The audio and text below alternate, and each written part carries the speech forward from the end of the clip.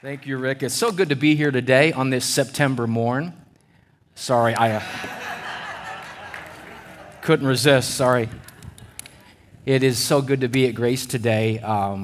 It's good to be home. It really is. And I'm so thankful for the opportunity to worship every Sunday as a part of our faith family. I want to say thank you on behalf of my wife. Thanks for making us feel welcome.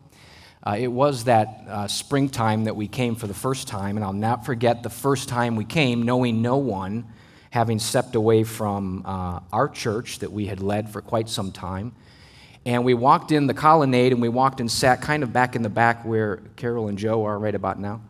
And Cindy, I talked to her just a second ago. Cindy walked up, and she talked with us for 10 minutes like we had known each other forever. And what a beautiful, hospitable welcome to Grace. And I want to thank Cindy for that. I really do appreciate that. And since that time, we've gotten to know so many other people, gotten to know our pastors, and I'm just so grateful for that. It was probably about a month ago, maybe 3 weeks ago, I was going to an appointment up north of here, and I had to ask Brenda directions. And now, little backstory, we have been involved, as Pastor Rick said, in ministry for the better part of 30 years, and so that's all we've just known. And so when we stepped away, that was quite a transition for us. And so I'm asking Brenda directions for somewhere up north of here, and I said, so how do you get there? And she said, well, get on the Beltway and take Bel Air Road north. And I said, is it in Perry Hall? And she said, no, it's past Perry Hall, you go past our church, and you go up into Bel Air. And there is something beautiful about when a church becomes our church. Isn't that wonderful? Aren't you glad to be a part of the church that God is working in? So thank you for your welcome. We really do appreciate it. We're looking through the book of Daniel and learning how and what faithfulness in Babylon looks like. If you were here 3 weekends ago, Pastor George set the table for us as we were introduced to some faithful Hebrew children called Shadrach, Meshach, and Abednego, and then, of course, Daniel. In chapter 2, Pastor Don pointed us to a very troubling dream that Daniel gave an interpretation for, and then in a beautiful wrap-up of that message, the glimpse of Jesus Christ himself in the midst of a prophetic idol that was constructed. Last week, Pastor Greg reminded us of God's miracle power and deliverance in a fiery furnace. And not only that, but what faithfulness looks like practically for us. And that was such a blessing. Daniel's such a rich book. Now, when we come to chapter 4, I decided to try to figure out a way to, in a way, graphically portray chapter 4. And so I called upon my vast artistic skills. And this is what I came up with. Now, this could be any number of things. This could represent the Orioles' record over the last 10 years. Right? We're on the right path. We're going up. That's right. This could also represent the amount of sleep adults get when they become parents. You dive. Pastor Eric just said amen somewhere, I think. Amen. Or this could represent, and here's that next picture, the trajectory of chapter 4. When you see chapter 4, you're looking at a vast difference of what's going on throughout the entire chapter. I want you to notice that the front end of the chapter and the back end of the chapter are very similar, but it's that middle part that is very, very interesting. Chapter 4 includes a dream, another one, an interpretation, another one, a humiliation, a downward slide, and then a restoration. And the big idea of chapter 4 is quite simple, but I think also very profound, and that is that God's grace is at work in the humble and the humbled, both. God's grace is at work. Now, let's start at the end of chapter 4, because that front end and back end are very similar. Let's start at the end, and we'll bring back to the front in just a moment. Daniel chapter 4, beginning with verse 34 through 37. The end of the chapter goes this way. At the end of the days, I, Nebuchadnezzar, lifted up my eyes to heaven, and my reason returned to me, and I blessed the the Most High and praised and honored him who lives forever. For his dominion is an everlasting dominion, and his kingdom endures from generation to generation. All the inhabitants of the earth are accounted as nothing, and he does according to his will among the host of heaven and among the inhabitants of the earth. And none can stay his hand or say to him, "What have you done?" Verse 36, "At the same time, my reason returned to me, and for the glory of my kingdom, my majesty and splendor returned to me. My counselors and my lords sought me, and I was established in my kingdom, and still more greatness was added to me." Last verse, verse 37, "Now I, Nebuchadnezzar, praise and extol and honor the King of heaven, for all his works are right, and his ways are just, and those who walk in pride he is able to humble." Let's pray together. Would you join with me in prayer as we look into the Word? Father, thank you so much for the opportunity to again open up the Bible and look at Daniel again this morning. God, what an amazing, rich book that we have the privilege to look at over these weeks. And I'm so thankful for that, Lord. Thank you that your words are so much more than just typed words on a page, but they can leap off the page, and by the same Spirit that gave them, they can be illuminated in our hearts. And I'm praying for that to happen today. I pray, Lord, that you would help me to be able to communicate biblically and faithfully and accurately.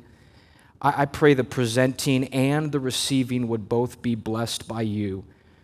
And Lord, my prayer is that at the end of our time together, through all that's happened in this service, we would be pointed to you more than anything else, to Jesus Christ. Thank you for that. We pray in Jesus' name. Amen. Amen.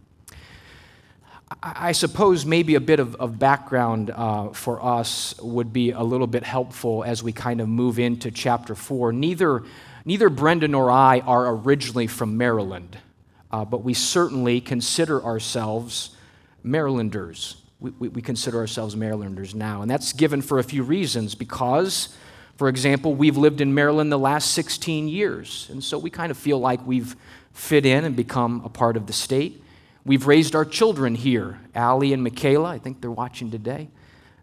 They were raised here. They know nothing else other than a few years in Missouri, but now the bulk of their life in Maryland.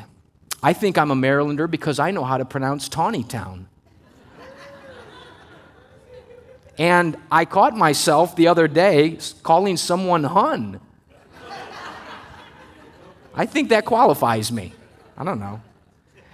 But early on, when we first moved to Maryland in 2008, we came from Missouri, the Midwest, where I grew up, and Brenda grew up in Spokane, Washington. We were in Missouri for quite a few years before moving here, and when we arrived to Maryland, it was a whole new world for us. It really was, in so many different ways. A new home, a new traffic system, all kinds of stuff to get used to. And the cuisine, there's been a theme throughout this service, hasn't there, about food? The cuisine is very different here than what we were familiar with. I did not know in 2008 that there were things called crab chips. But I do know now, and I'm glad for them. In 2008, I knew what Maryland crabs were. I knew what crab cakes were. I'd had a crab cake, actually, back in the Midwest. But I never knew of something called soft-shell crabs. And so when we moved to Maryland, we were celebrating our anniversary one year, and we went downtown to Baltimore for a restaurant there, and I decided, to look at all sides of the menu, and I noticed that in the menu there was soft-shell crabs on the menu. And I thought to myself, now's as good a time as any. I'm going to try one. And so I placed my order for a soft-shell crab. And the waiter brought it. When the food was ready, he brought it and set it down. And when he did, my thought bubble got very crowded all of a sudden. Because in that thought bubble, the very first thought was, oh my. And then the thought was, is it dead? And then maybe a practical thought is, how do I eat this? But when in Maryland, and so I just reached down, I don't know if I used silverware, I just reached down to one of the 17 appendages and I grabbed them and I just began to eat. And that was the day I became a Marylander, that day.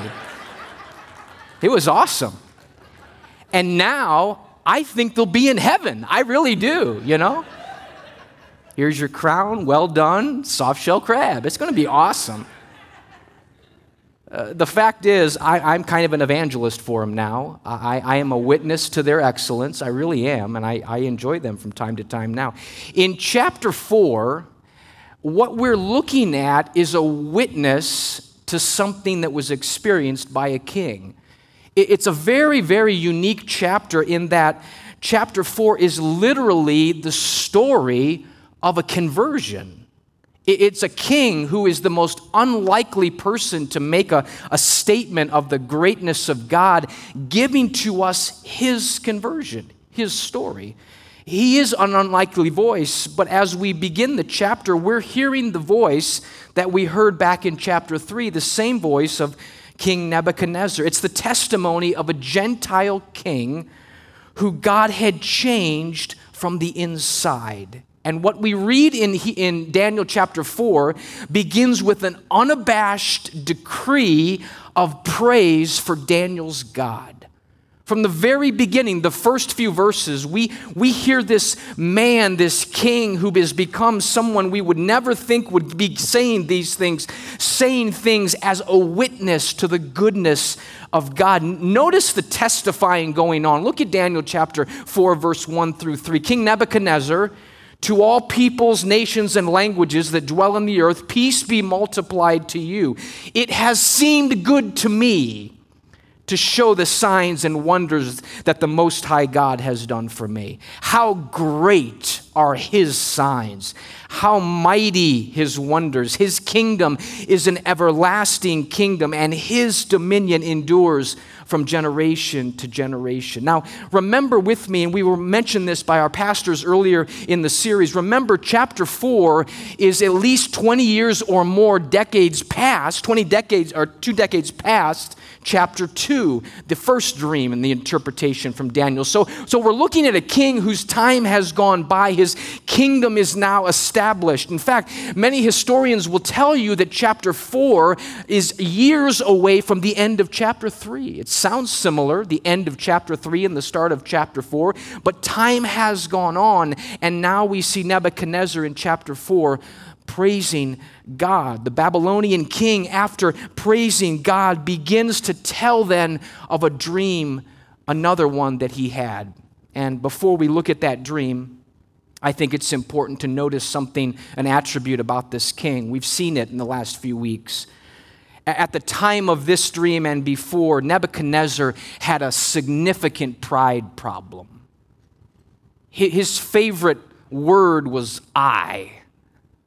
He thought much of himself, and it probably is not surprising to hear me say pride is not an insignificant issue when it comes to God. It can certainly be an issue.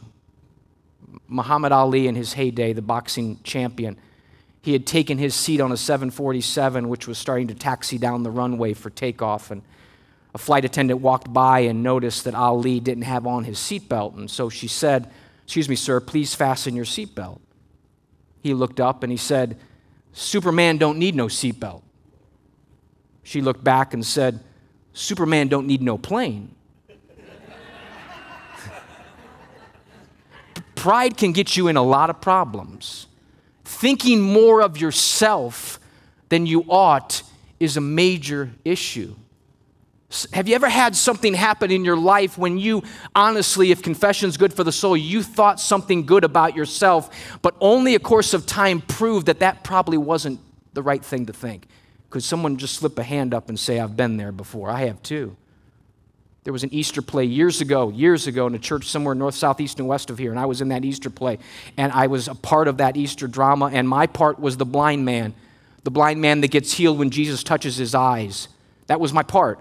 And so we did a dress rehearsal, and they said, Todd, here's when you come in. You're led by a boy down the center aisle of the church. You get up to the front, you walk up, you ask Jesus to heal you. He'll put his hands on you. You act surprised, oh my goodness, I can see, and then run out the back door worshiping God. I said, okay, I can do that. Dress rehearsal came. I practiced my part. I got so excited, I jumped off the platform out the back door. And when we got done with the dress rehearsal, people came to me and said, Todd, that was a great blind man. Do that tonight when we do the performance. I said, okay. I thought I was a good actor. Oh, how we need to be careful.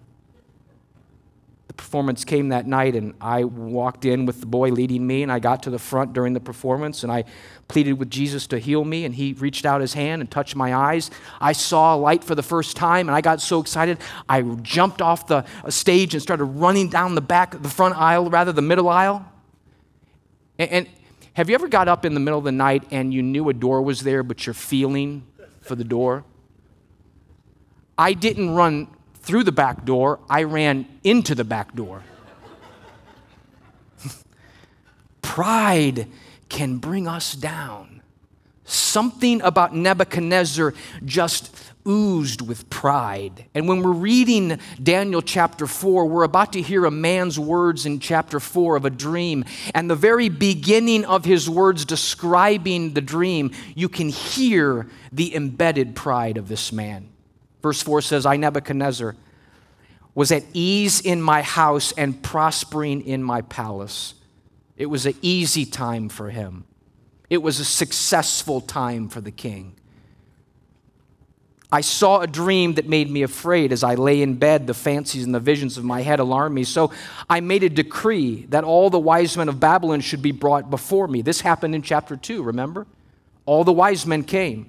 The enchanters, the Chaldeans, the astrologers. I told them the dream, but they could not make known to me its interpretation. At last, Daniel came in before me, he who was named Belteshazzar, after the name of my God, and in whom is the spirit of the holy gods. And I told him the dream, saying, O Belteshazzar, chief of the magicians, because I know that the spirit of the holy gods is in you, and that no mystery is too difficult for you, tell me the visions of my dream that I saw and their interpretation. The visions of my dream as I lay in bed were these. I saw and behold a tree in the midst of the earth, and its height was great. The tree grew and became strong. Its top reached to heaven. It was visible to the end of the whole earth. Its leaves were beautiful and its fruit abundant. It was food for all. The beasts of the field found shade under it. The birds of the heavens lived in its branches, and all flesh was fed from it. Verse 13, I saw in the visions of my head as I lay in bed, behold, a watcher, a holy one, came down from heaven. He proclaimed aloud and said thus, chop down the tree and lop off its branches, strip off its leaves, scatter its fruit. Let the beast flee from under it and the birds from its branches, but leave the stump of its root in the earth bound with a band of iron and bronze amid the tender grass of the field. Let him be wet with the dew of heaven. Let his portion be with the beast in the grass of the earth. Let his mind be changed from a man's, and let a beast's mind be given to him. And let 7 periods of time pass over him. And then we come to perhaps the most significant verse in the entire chapter. Its essence is repeated 3 different times. Here in verse 17, another time in verse 25, and still another time in verse 32. Daniel 4, verse 17. The sentence is by the decree of the watchers, the decision by the word of the holy ones, to the end that the living may know that, here it is, they may know that the Most High rules the kingdom of men and gives it to whom he will, and sets it over the lowliest of men. I think one of the main points of this chapter is very simply found in that 17th verse, and that is this, that God is above everything. So all power on earth is delegated. God is over everything. The Most High rules the kingdom of men. Now, I have a confession to make. It is so easy for me to forget this. So easy. In our hyper-partisan, increasingly chaotic and caustic American culture, It's good to hear the reminder of Daniel in chapter 2 that Pastor Don reminded us of a couple weeks ago. Blessed be the name of God forever and ever, to whom belong wisdom and might. He changes times and seasons. He removes kings and sets up kings. Praise God. The Most High rules the kingdom of men. I find great comfort when I read in Romans chapter 13 in the New Testament, the Apostle Paul reminds us of this: let every person be subject to the governing authorities, for there is no authority except from God. And those that exist have been instituted by God. We caught it, didn't we? We get to have power. It doesn't come from us. Nebuchadnezzar, be reminded, the watcher wants you to know that the Most High rules the kingdom of men. Power doesn't come from us. Power comes to us. It's been given to us by a superior king. So politicians get power. They're given power. It's not of their own doing. That would be a great place for an amen right there. Amen. Bosses, employers, we have power, don't we? But we're given power by the Most High. He's the one that gives that to us. It's delegated to us. Dads and moms, in perhaps the greatest responsibility in this life, when those children come along, we get power. We're given power by a gracious God who is on most high and aware of the affairs of mankind. To every single person, when power comes into our life, it's God saying, here. Because all power on earth is delegated power. Nebuchadnezzar obviously needed to be reminded of this. It's why in his dream he thought these things, and the angel that came down wanted mankind and Nebuchadnezzar to know that the Most High rules the kingdom of men. I sometimes think rather simplistically, I know, but if there was one word that I could put on a t-shirt that God has embedded in my spirit the last many, many years, one word, single word, it would just be the word, it'd have to be a big t-shirt, sovereignty. You know why? Because that's what God is. He's sovereign. God can do what he wants, when he wants, how he wants, and we are the recipient of his greater power. We get power. After telling the dream, the king then pleads for Daniel to come and give him the interpretation. And at that moment, Nebuchadnezzar did not need a yes man. He needed someone to speak truth to him. And so the Bible tells us in verse 19, Daniel stepped up and began to interpret the dream. The interpretation began, notice with me in verse 19 how Daniel postures himself. Then Daniel, whose name was Belteshazzar, was dismayed for a while, and his thoughts alarmed him. There obviously was a relationship between Daniel and Belteshazzar to cause Daniel, the soon-to-be interpreter of the dream, to be alarmed and concerned for the well-being of the king. I don't believe that simply means that he was afraid that what he was about to say would be met with a sword by the king. I think and I believe there was compassion on the part of Daniel because they had been through some stuff together. They had walked through some things together. Daniel was in the rule of the king, and the king trusted Daniel. And Daniel, when he began to receive the interpretation, realized that there were some things he was about to say that were going to be very troublesome. But I think a main point that we often need to remember is not only is God above everything and that all power on earth is delegated, but number two, sometimes love involves tough conversations and really hard places. Daniel began to understand this because he began to understand what he was about to say involved a very difficult conversation. Verse 20, the tree you saw, which grew and became strong, so that its top reached to heaven, it was visible to the end of the earth, whose leaves were beautiful. Verse 22, it is you, O king, who have grown and become strong.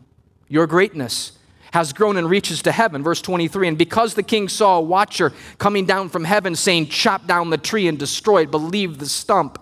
Verse 24, this is the interpretation, king. It's a decree of the Most High, which has come upon my Lord the king, that you shall be driven from among men, and your dwelling shall be with the beasts of the field. You shall be made to eat grass like an ox, and you shall be wet with the dew of heaven. And 7 periods of time shall pass over you till you know that the Most High rules the kingdom of men and gives it to whom he will. Therefore, O king, verse 27, let my counsel be acceptable to you. See, love involves tough conversations, and I think Daniel understood this. In fact, as we read, we see a textbook, I think, for how to speak the truth in love, don't we? If you're familiar with the book of Ephesians, chapter 4, verse 15, we're told as Christians to be about the business when necessary, to speak truth, but to speak truth in love. How did Daniel communicate to a king that was his superior? First of all, he communicated with compassion. He let the king know, this is troubling for me. This is alarming. I know that because Nebuchadnezzar said, don't be alarmed, Daniel. He knew something was wrong with Daniel's face, or something was letting him know that there was trouble about to be told. And the king said, don't worry about it, just tell me. But Daniel expressed it with compassion. He also spoke clear truth. Speaking the truths involves speaking clearly the truth. Daniel 4 reminds me of other confrontations that were given by men to great kings. Moses to Pharaoh, clear truth. Elijah to the prophets of Baal, clear truth. Nathan to David, you're the one, David, clear truth. Jesus to Pilate, clear truth. And now Daniel to Nebuchadnezzar. King, you're the one, you're the great tree. You're the tree going to be chopped down. You will live like an animal. And all of this will happen to teach you a valuable lesson. When you come to your spiritual senses, your kingdom will eventually be brought back. David Helms said it this way, a great quote. He said, we must be willing to share the bad news with people that they are out of sorts with God, even as our heart breaks for them. It's compassion, it's clear truth, and yet it also includes, and Daniel did it with the king, a call to repentance. Verse 27, therefore, O king, let my counsel be acceptable to you. Here comes the call to repentance. Break off your sins by practicing righteousness, and your iniquities by showing mercy to the oppressed. And here comes the hope, that there may perhaps be a lengthening of your prosperity. I imagine in our church, there are some of us who are dealing with very difficult situations in our families, in our jobs, involving truth that has to be communicated, and it's tough. Those conversations are difficult, but sometimes love is a tough conversation.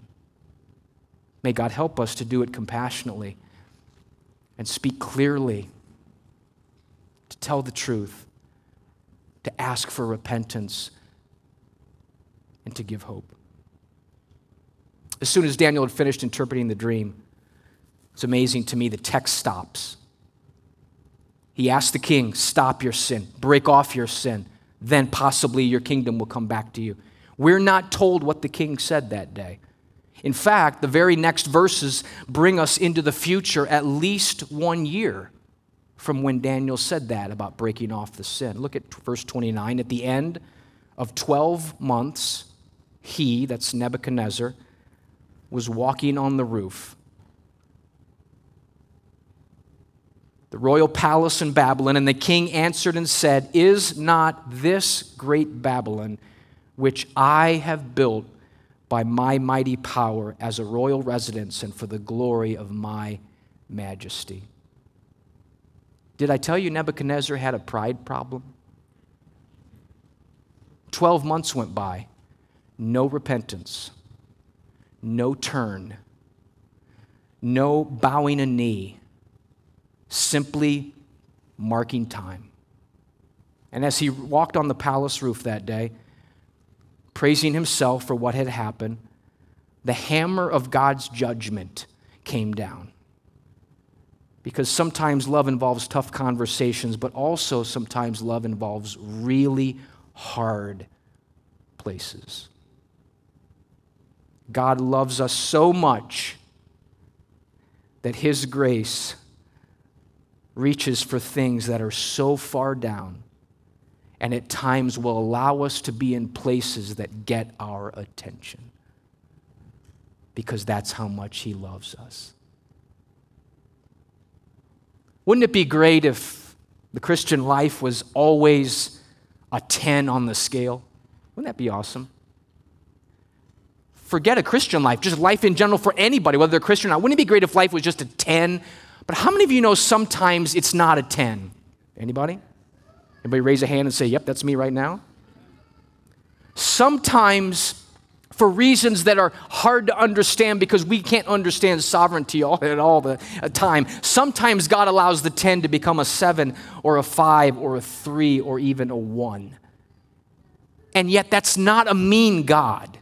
That's not a God who's turned his back to us. Perhaps it's a God who loves us so much that he's willing to allow things to happen to get our attention so that we could finally turn toward him. Sometimes love requires hard places. Daniel chapter 4, verse 31 says, the judgment came while the words were still in the king's mouth. There fell a voice from heaven, O King Nebuchadnezzar, to you it is spoken, the kingdom has departed from you. 7 periods of time shall pass over you until you know that the Most High rules the kingdom of men and gives it to whom he will. Immediately the word was fulfilled against Nebuchadnezzar. He was driven from among men and ate grass like an ox, and his body wet with dew of heaven till his hair grew as long as eagle's feathers and his nails were like the bird's claws. What an amazing picture of the fall of a supreme ruler in Babylon. To one moment be lauding himself for how great he is, and the next moment a place comes upon him that he never could have imagined, but he had heard over and over before. But because he hadn't turned to God yet, God brought that upon him to get his attention.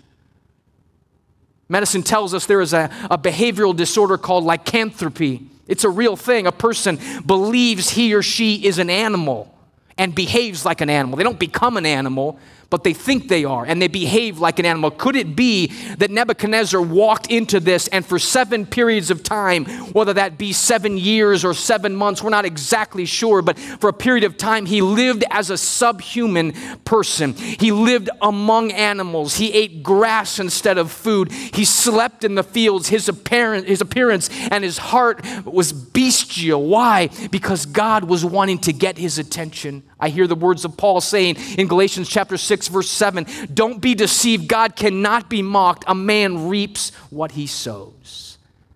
It's a tough picture when you get to verse 34. That slide down of chapter 4 is vast and dark and very hard. But perhaps one of the greatest revelations that Nebuchadnezzar received is, I pray, something we can know as well.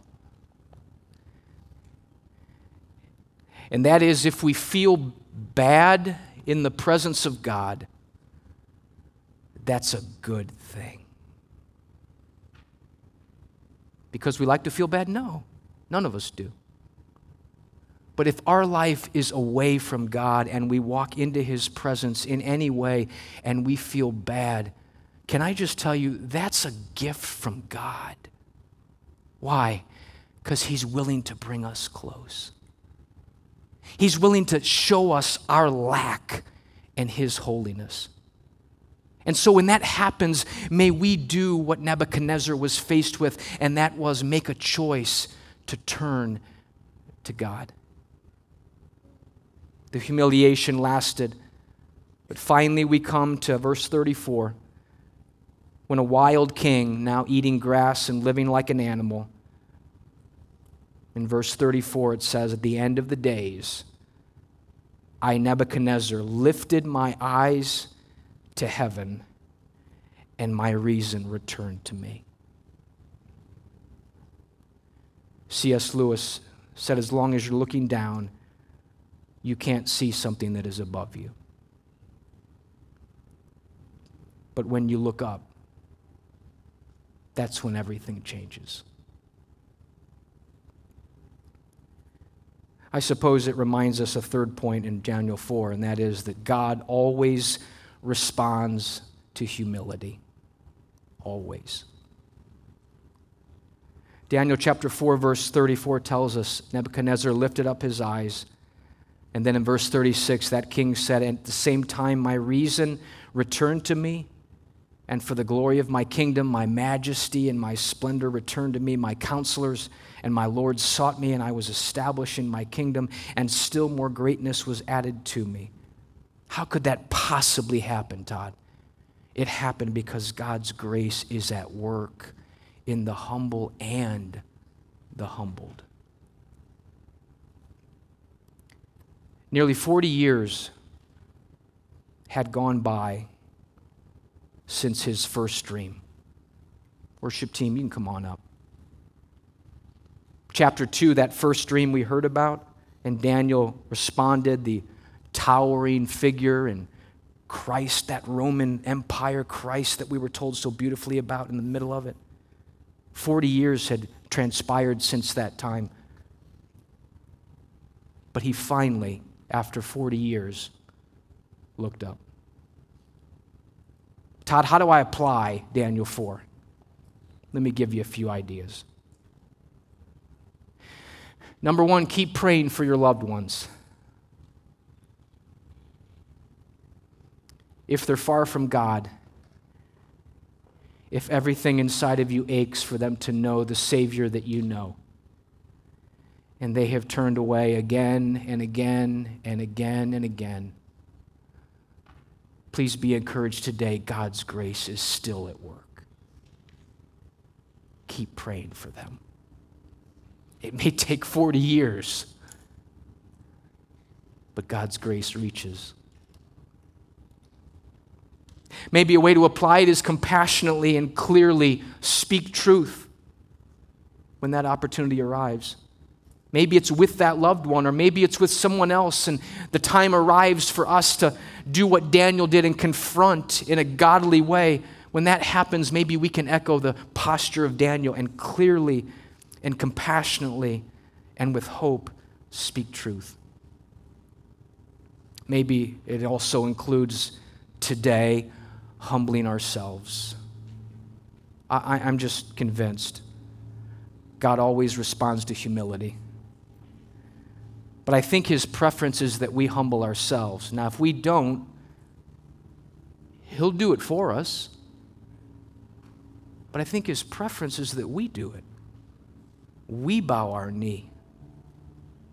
And so maybe today is a good day to humble ourselves. How does that look, Todd? What does that look like? Maybe it's reading when you get home later tonight, Daniel chapter 4, verse 34 and 35. God, your dominion is an everlasting dominion. Your kingdom endures from generation to generation. All the inhabitants of the earth are accounted as nothing. You do everything according to your will among the host of heaven, and among the inhabitants of the earth, none can stay your hand or say to you, what have I done? Maybe remind yourself of his eternal kingdom. The perspective will come. And maybe it's reading Philippians chapter 2. I can't preach about a king that was humbled without thinking of another king who humbled himself. So much so that the Apostle Paul said, let this mind be in you, which was in Christ Jesus, who didn't consider equality with God something to be held on to, but he emptied himself. He took on the form of a servant. And when that happened, God has highly elevated him and exalted him to a name above every name. At that name, Mark, you're exactly right. There's no other name by which we must be saved. So today is a great opportunity to mirror and to reflect that King by humbling ourselves. And maybe I would be remiss if I didn't include, if you're at the bottom today, Look up. Look up. I know it hurts. I know there's loss. But God is not mad at you. His grace reaches for those that are humbled. So look up. Could it be one day that King Jesus will welcome King Nebuchadnezzar into the very presence of heaven? I don't know exactly what all heaven will be like. We have some estimation in Scripture, or some description. This is just my imagination. I think there's going to be a Grace Community Corner. I'm glad I'm going to be living on that corner. That's exciting. And maybe we'll get to see the King of Kings welcome a Babylonian king into the presence of heaven. And maybe we'll see that Babylonian king who was humbled take his crown and cast it at the feet of the one who humbled himself. The king who was brought down will stand next to the king who came down. And one exalted king will turn to the exalted King of Kings. And maybe, just maybe, we'll hear the words again, "It seems good to me to show the things that the Most High God has done for me. How great are His signs, how mighty His wonders. His kingdom is an everlasting kingdom, and His dominion endures from generation to generation." Bow with me, everybody. Would you pray with me? Father, we are so humbled by your grace. We need you so much today, God. Except for your grace, that's the way we'd go. But thank you that you reach to us as we humble ourselves. And God, also thank you that you even allow things that humble us so that we can look up. Help us, Lord, to look to you. We pray in Jesus Christ's name. Amen. Amen.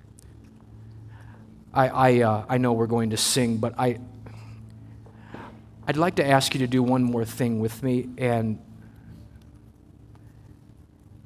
if there is a great appreciation in your heart, and I kind of think there probably is,